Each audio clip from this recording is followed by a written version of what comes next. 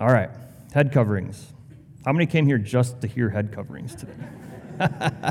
All right. Some of you are waiting for this passage ever since we started 1 Corinthians. What is Pastor Jason going to do with this passage? Is he going to skip over it? What's he going to do? Ironically, I don't see any ladies wearing hats today. Anyway, I think this is an awesome passage. Unfortunately, my Bible has it labeled as head coverings, which is okay. It is about head coverings, but then again, it isn't. This is a notoriously controversial passage. Some churches have built whole dress codes and permissible hairstyles off of this one passage, which kind of makes me chuckle. I grew up hearing this passage, especially verses 14 and 15, used as the basis for long hair on women and short hair on men. I heard it preached that nature itself teaches that a man is disgraced if he has long hair. So if you cut your hair, you had to cut your hair above your ears and collar and eyebrows, otherwise your hair was too long and it was a disgrace to you. And conversely, for women to have short hair, it was a disgrace for them. As a child, I kind of wondered why all the pictures of Jesus portrayed him with long hair. So why was it okay for him to have long hair? Wasn't it a disgrace for him, right? What about the Nazarites in the Old Testament, like Samson, right? Strongest man that ever lived, and he had long hair, and God told him not to cut it, all right? So something didn't seem to add up in my young little brain. And then I wondered about all those older ladies whom I knew, like my grandmother, who was a wonderful, faithful follower of Jesus, but she cut her hair short in old age. And when I saw them in church, I wondered, wasn't it a disgrace for them to have short hair? Like, what is going on here, right? Is this what Paul is getting at in today's passage, that God is concerned with the length of our hair? To me, if God really was concerned about hair length, then don't you think he would have given specific instructions as to what that means, right? And why not then give us guidance on beard length and length of fingernails and toenails and whether or not we should pluck our eyebrows? Like, why not get that specific, right? Is God really concerned that men keep their heads covered or uncovered and that women keep their heads covered when they are at church? Is this what this passage is about? Yes and no. The covering or uncovering of one's head carried cultural significance for the Corinthians. And so for the Corinthians in Corinth, yes, this is what Paul is talking about. But the deeper issues that Paul is getting at play themselves out in our society a little bit differently today. So to be clear, there are a number of difficulties with this passage. I read no less than 6 commentaries, and they all have different takes on the interpretation of this passage because there are just some cultural assumptions that both Paul and his original audience instinctively understood, but these assumptions and these understandings are lost to us because we're thousands of years later, right? So let me list a few places that these 16 verses, in these 16 verses that cause some interpretive difficulties. So what kind of head covering is Paul actually talking about, right? The term for wife can also just mean woman. The term for husband can just mean man. And so is Paul talking about husbands and wives or talking about men and women in general in this passage? It's not exactly clear. What does Paul mean by woman is the glory of man in verse 7? What does Paul mean by a symbol of authority in verse 10? What do angels have to do with anything in this passage, verse 10, right? How are head coverings related to hair? And those are just a couple of the difficult questions I wrestled with as I was preparing for this message. And I'm going to do my best to interpret this for you and then apply it to today. Just know that there are various views about how this is to be applied out there. But as always, we're going to lean heavily upon context because context determines meaning, right? Context determines meaning. This is why I always bring us back to the theme of this entire letter. The main melody or symphony line for you musicians, right, that binds it all together. The theme is of ultimate importance for how we interpret this because everything that God instructed Paul to write in his first letter to the Corinthian church is pointing to that central theme. And the theme is this: living as a gospel-centered community.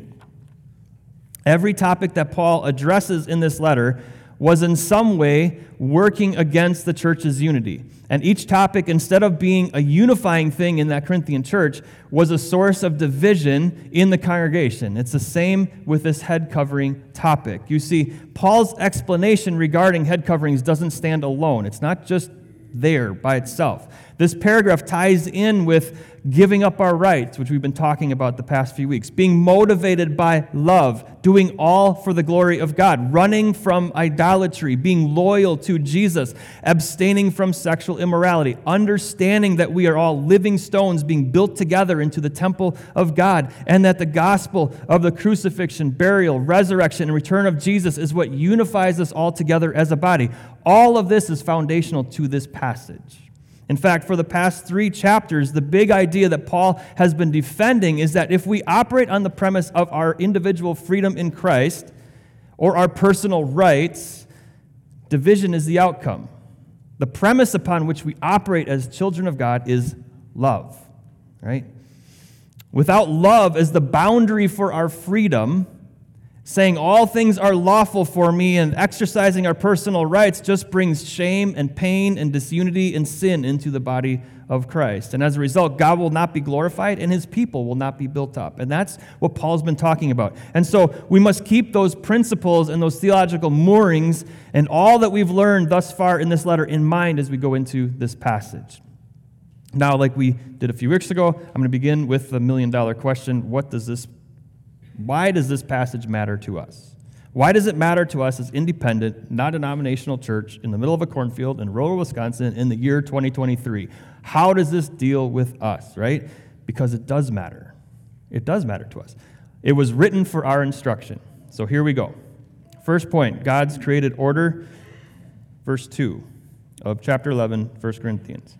Now, I commend you because you remember me in everything and maintain the tradition even as I delivered them to you. But I want you to understand that the head of every man is Christ, the head of a wife is her husband, and the head of Christ is God. So Paul commends them because they remembered the things that he taught them and the traditions that he delivered to them. And one of the things which Paul most definitely taught everywhere that he planted a church was recorded in Galatians chapter 3, verse 27 and 28. I'm going to read it for you. Galatians 3, 27 and 28 says, "For as many of you as were baptized into Christ have put on Christ. There is neither Jew nor Greek, there is neither slave nor free, there is neither male nor female, for you are all one in Christ Jesus." And it seems from this portion of the letter to the Corinthians that the Corinthian church may have misunderstood Paul's teaching on equality and had a difficult time applying it to their everyday life situations. Kind of like they were misapplying their freedom in Christ to eat meat offered to idols, now they were misapplying their equality in Christ. Okay? And so, like he did before, Paul takes them back to theological truth so he can shed light on their Christian doctrine and thus create their misapplication. Okay? This is what he's been doing all through the book. He gives them a theological truth so he can shed light on their doctrine and then correct their misapplication of that doctrine. Now, verse 3 is a very important beginning statement which sets the tone for the rest of this discussion. Paul says that the head or authority of every man is Christ. And he says the head or authority of a wife is her husband, and the head or authority of Christ is God.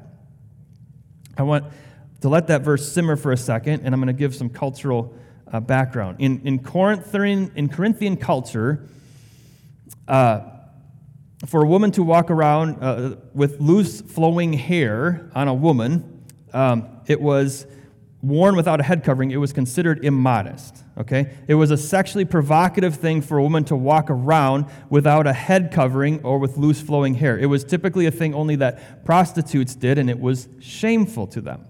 Married women would most definitely wear a head covering because it was a symbol of being married.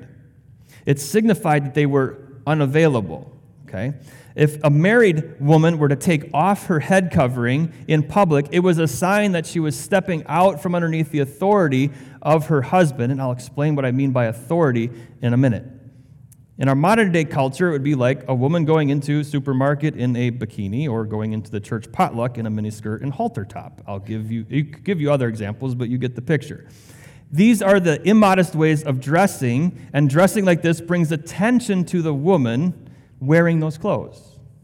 In church setting, which is what Paul is addressing here, the attention should be on glorifying the Lord and building up one another. So if a woman dresses like that and comes to worship, is the attention of others going to be on her or on the Lord? Is it building up others in the room or distracting them from the purpose of the gathering? Additionally, just like in the Corinthian culture, if a married woman dresses like that in our culture, it's a subtle sign that she's loose, provocative, stepping out from underneath the authority of her husband. Now, I use that word authority for a reason, and here's why. The word head that Paul uses in this passage is used interchangeably. In certain instances, head is used literally, as in reference to a person's noggin, right? At other times, the word head is used metaphorically or symbolically. For instance, in verse 3, Paul says that the head of every man is Christ. He's not talking about the noggin, right? It's obviously a metaphorical use of the word head, meaning the head or the authority of every man is Christ. So it could be accurately translated as the authority of every man is Christ. And then you contrast that with verse 4, where Paul says, every man who prays or prophesies with his head covered, and this is referring to his physical head, his noggin. Okay? So verse 3 is foundational to this passage because Paul very clearly lays out an order of authority. And it goes like this. God is the authority over Jesus. Jesus is the authority over husbands, and husbands are the authority over wives. Now, many of us, I understand, with our Western ears, we cringe to hear that, right? And the reason that we cringe is that in our secular culture, we are taught that authority is bad. It's authoritarian, right? And we are taught that being under someone's authority means that the person under authority is not as important, is less valuable than the one in authority. But that is not how biblical authority works. Biblical authority would better be described, as how I describe it, as responsibility.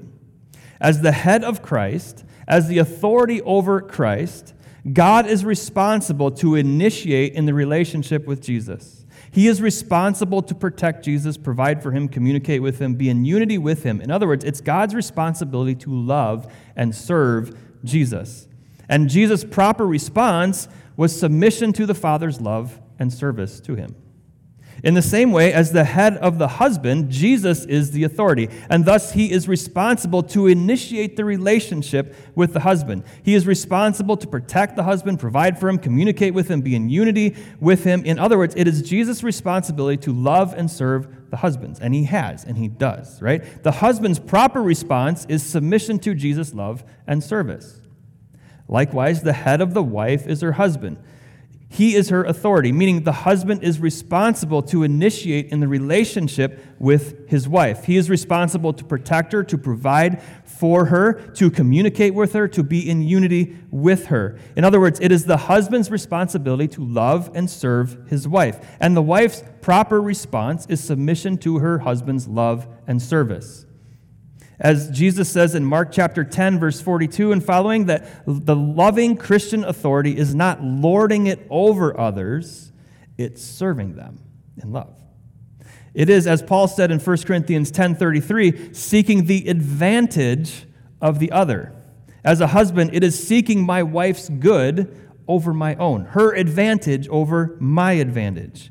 As Ephesians 5 says, it is loving my wife as Christ loved the church, and giving myself up for her as Jesus gave himself up for me. This is what biblical authority or headship looks like. It's opposite what the world says.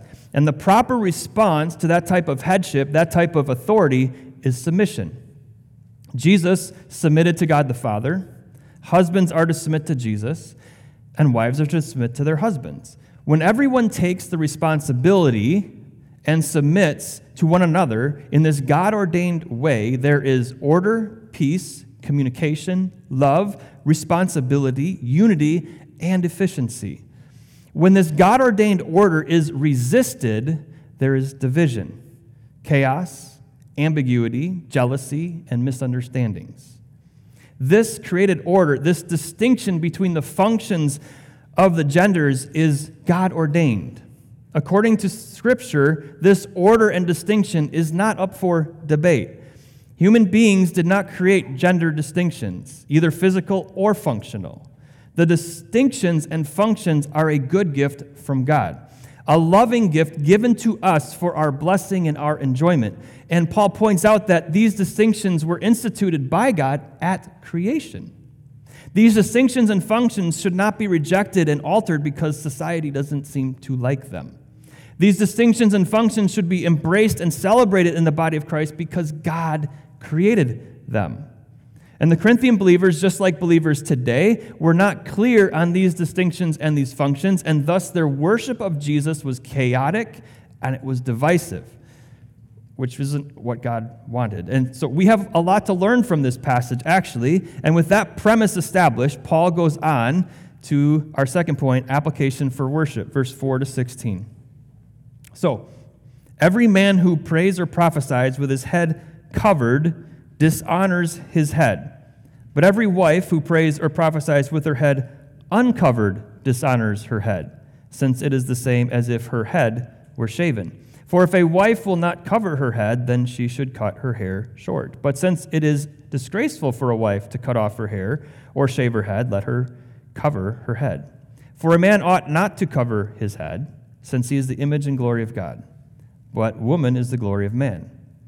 For man was not made from woman, but woman from man. Neither was man created for woman, but woman for man. That is why a wife ought to have a symbol of authority on her head because of the angels. Nevertheless, in the Lord, woman is not independent of man, nor man of woman. For as a woman was made from man, so man is now born of woman. And all things are from God. All right, let's stop there for a minute. This is a difficult passage to work through because Paul builds his statements one upon another. But I want you to keep this statement in mind as we work our way forward. Ready? This is our theme. Proper attitude and attire should characterize the distinctive worship of Jesus and promote unity among his followers. Okay, that's what we're working towards in this passage. Verse 4 and 5. When it comes to head coverings, both men and women in Corinth were creating disunity in the worship service. This passage isn't just written to men or to women. The men were covering their heads when praying and prophesying, and the women were uncovering their heads when praying and prophesying. Culturally, men only covered their heads with part of a shawl or something when they were going to worship an idol or a demon. If a man were to do this, covering his head, it signified that he was participating in a pagan practice. If a believing man were to cover his head during a Christian worship service, then it would give the wrong impression. He would be dishonoring his head, his authority, which is Jesus Christ. It would signify a split allegiance. He was being disloyal to Jesus by covering his head because there was cultural nuance. God wants our worship of him to be distinct from the worship of idols and demons. However, as we just learned, if a woman were to pray or speak with her head uncovered, it would signify that she was loose and available for sexual cultic worship practices, and obviously this too would give the wrong impression, right? In following with this pagan practice, she would be dishonoring her head, which is her husband. So verse 6 and 7, shaved heads and the glory of man. Whoa, what is that about? Verse 6, if the wife will not cover her head, she should be shaved. That's what Paul says. Isn't that weird? In that culture, shaved heads on a woman was a sign of disgrace. Cutting the hair off was a punishment designed for public humiliation of an adulterous wife. And so the conundrum was, if a woman's hair was uncovered, flowing and long, it symbolized independent, sexually approachable woman.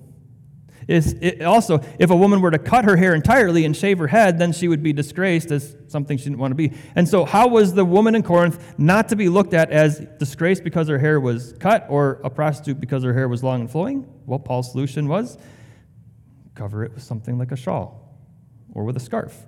In other words, dress modestly, right? Though she was free in Christ to dress however she wanted to, love for God and for others dictated culturally appropriate modesty. In verse 7, Paul reaffirms that man should not cover his head because an uncovered head would make his worship of Jesus distinct from the worship of an idol, and he is giving glory to God by doing so. Paul is referring to Genesis chapter 1, verse 27, when he says that man is made in the image of God. According to Genesis, both man and woman were created in the image of God. Why does Paul say that a woman is the glory of man then? Well, we have to go to verse 8 and 9 to see what he's getting at. See, Paul brings attention to the fact that man was made by God for God, in that God created him to be in an exclusive relationship with him. He created man first, and he desires exclusive devotion from Adam when he created him. God did not make man after the woman. He didn't make man from the woman either. Additionally, God did not make man for the woman. God did make woman after the man, from the man, and additionally, God did make woman for the man. That's all in Genesis. And so Paul's point is that God made woman for Adam, in that God created her from him to be in an exclusive relationship with him, and God's desire for her was that she be exclusively devoted to Adam. And so here is Paul's flow of logic. God is the head of Jesus Christ. Jesus never did anything to obscure his exclusive, loving relationship with the Father. Jesus is the head of the husband. The man should not cover his head, otherwise he obscures his exclusive, loving relationship with Jesus. The husband is the head of the wife. The woman should cover her head, otherwise she obscures her exclusive, loving relationship with her husband. So taking off her head covering suggests that her relationship to her husband is less than exclusive. The exact same thing that happens to a man's relationship to Christ when he puts a veil on. Are you royally confused yet? Okay, hopefully you're following me. Verse 10. This is why a wife should have the symbol of her husband's authority on her head. Without it, she dishonors him, which in turn dishonors Jesus, which in turn dishonors God because he created this order. So again, the big picture in all this is unity, self-control, orderliness, love, and loyalty. But it's also because of the angels. Like, come on, Paul, why did you have to throw that in there? Like, seriously, what are you doing? Here's what I believe is going on here. Both Paul and Peter write about this. They wrote about the fact that angels look into the mysteries of the church and marriage and redemption, and they, in some mysterious way, participate in the things that the church does.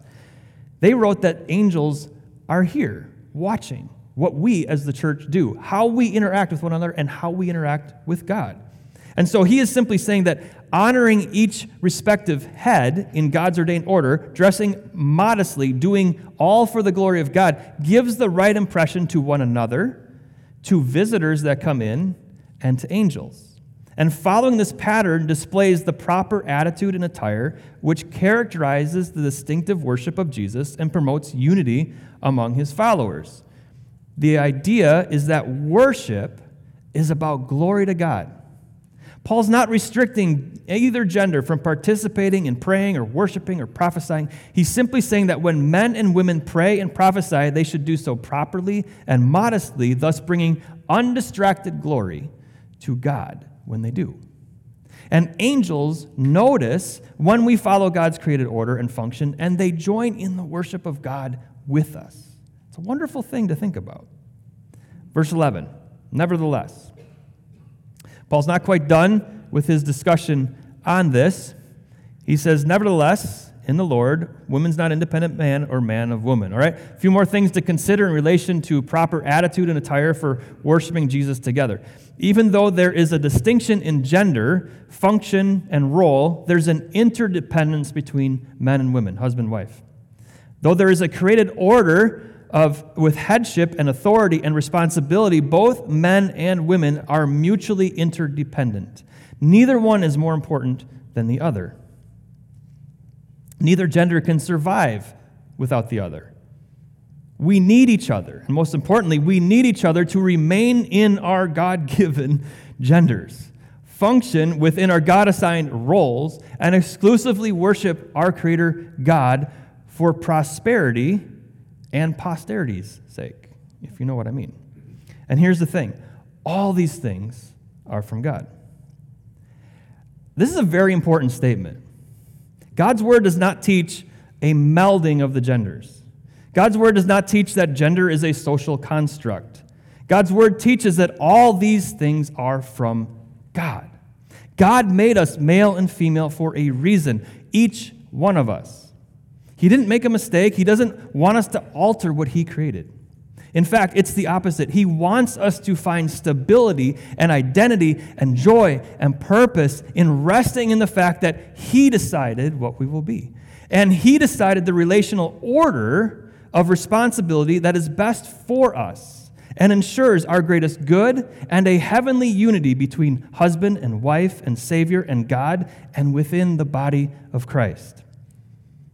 And though Paul writes in Galatians 3:28 that there's neither male nor female because we are all one in Christ Jesus, he is not saying that the male-female distinction is irrelevant or wrong or needs to be done away with.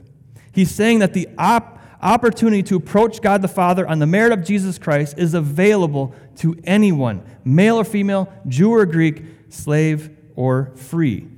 It is, in fact, in 1 Corinthians 11 that Paul points out that each gender uniquely displays the glory of God, and this uniqueness should be evident as believers worship Jesus.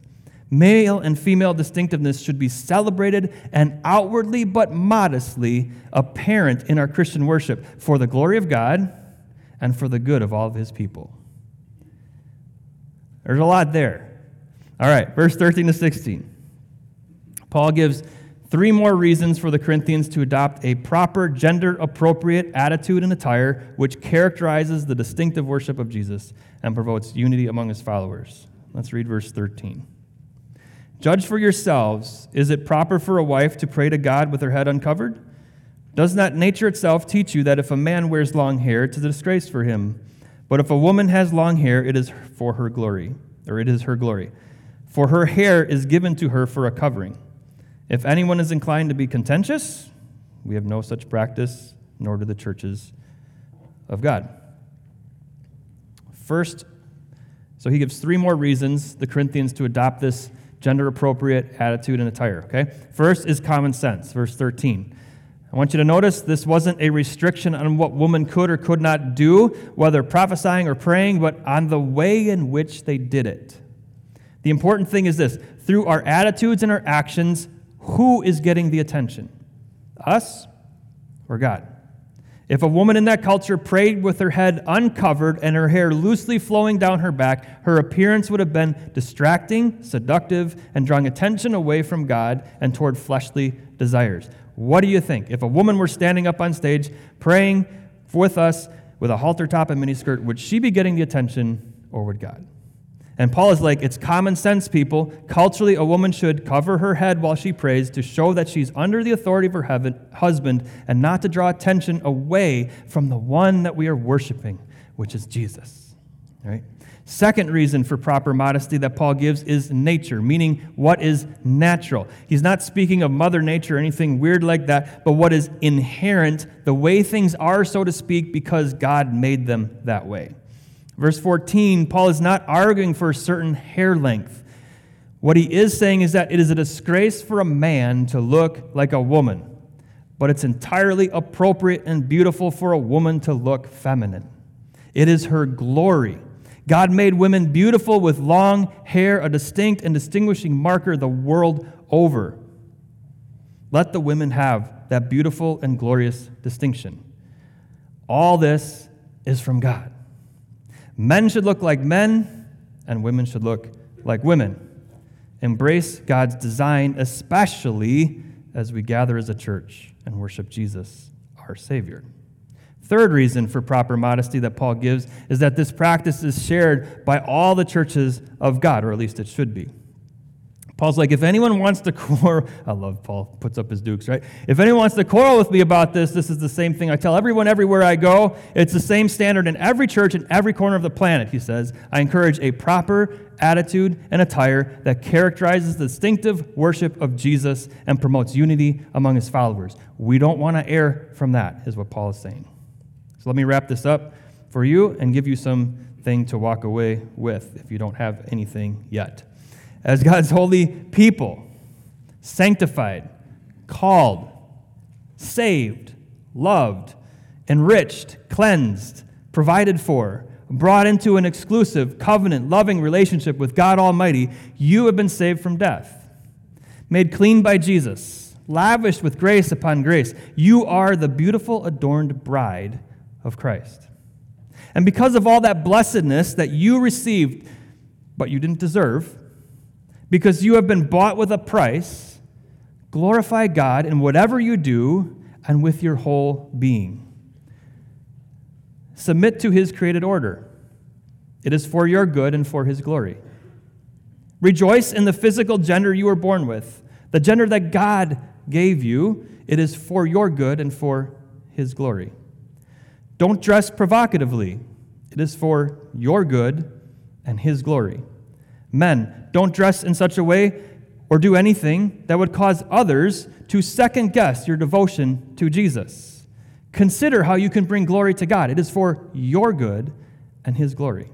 Women, don't act in such a way or dress in such a way that shames your husband or Jesus. Consider how what you do can bring glory to God. It's for your good and his glory. And for all of us, how you dress, how you act, how you interact with one another, consider others more significant than yourself. And the others that you should consider begins with Jesus. Consider him more significant than yourself because he is. And that's who we worship when we come here. And then, for the sake of unity in the church, harmony between genders, good testimony before the lost, and giving glory to God, consider how you can dress yourself modestly. As I said last week, God's will for you is this, that you do all for his glory and not for your own. That everything you do be done out of love for others and not for yourself. And when we do all for the glory of God and out of love for others, life ceases to be about us, just like Jesus' life was not about himself. So ladies and gentlemen of KMCC, be simply that. Ladies, be godly ladies. Dress in a God-honoring and modest way. Let your beauty give glory to God and not draw attention to yourself. Rest in the authority structure that God designed. Bring honor to God and to your husband. Let God use you in this church as you humbly and modestly pray for and care for one another. Gentlemen, be godly gentlemen. Love your wives by serving them. Lead your families by laying down your life for them. Love those who you would consider are your enemies by seeking their well-being above your own. And for all of us, be willing to adopt the proper attitude and attire that characterizes the distinctive worship of Jesus and promotes unity among his followers. Be thankful that God made you just the way you are, and take all that you are in the distinctiveness of how he created you to humbly and modestly bring honor and glory to God in all that you do. Let's pray.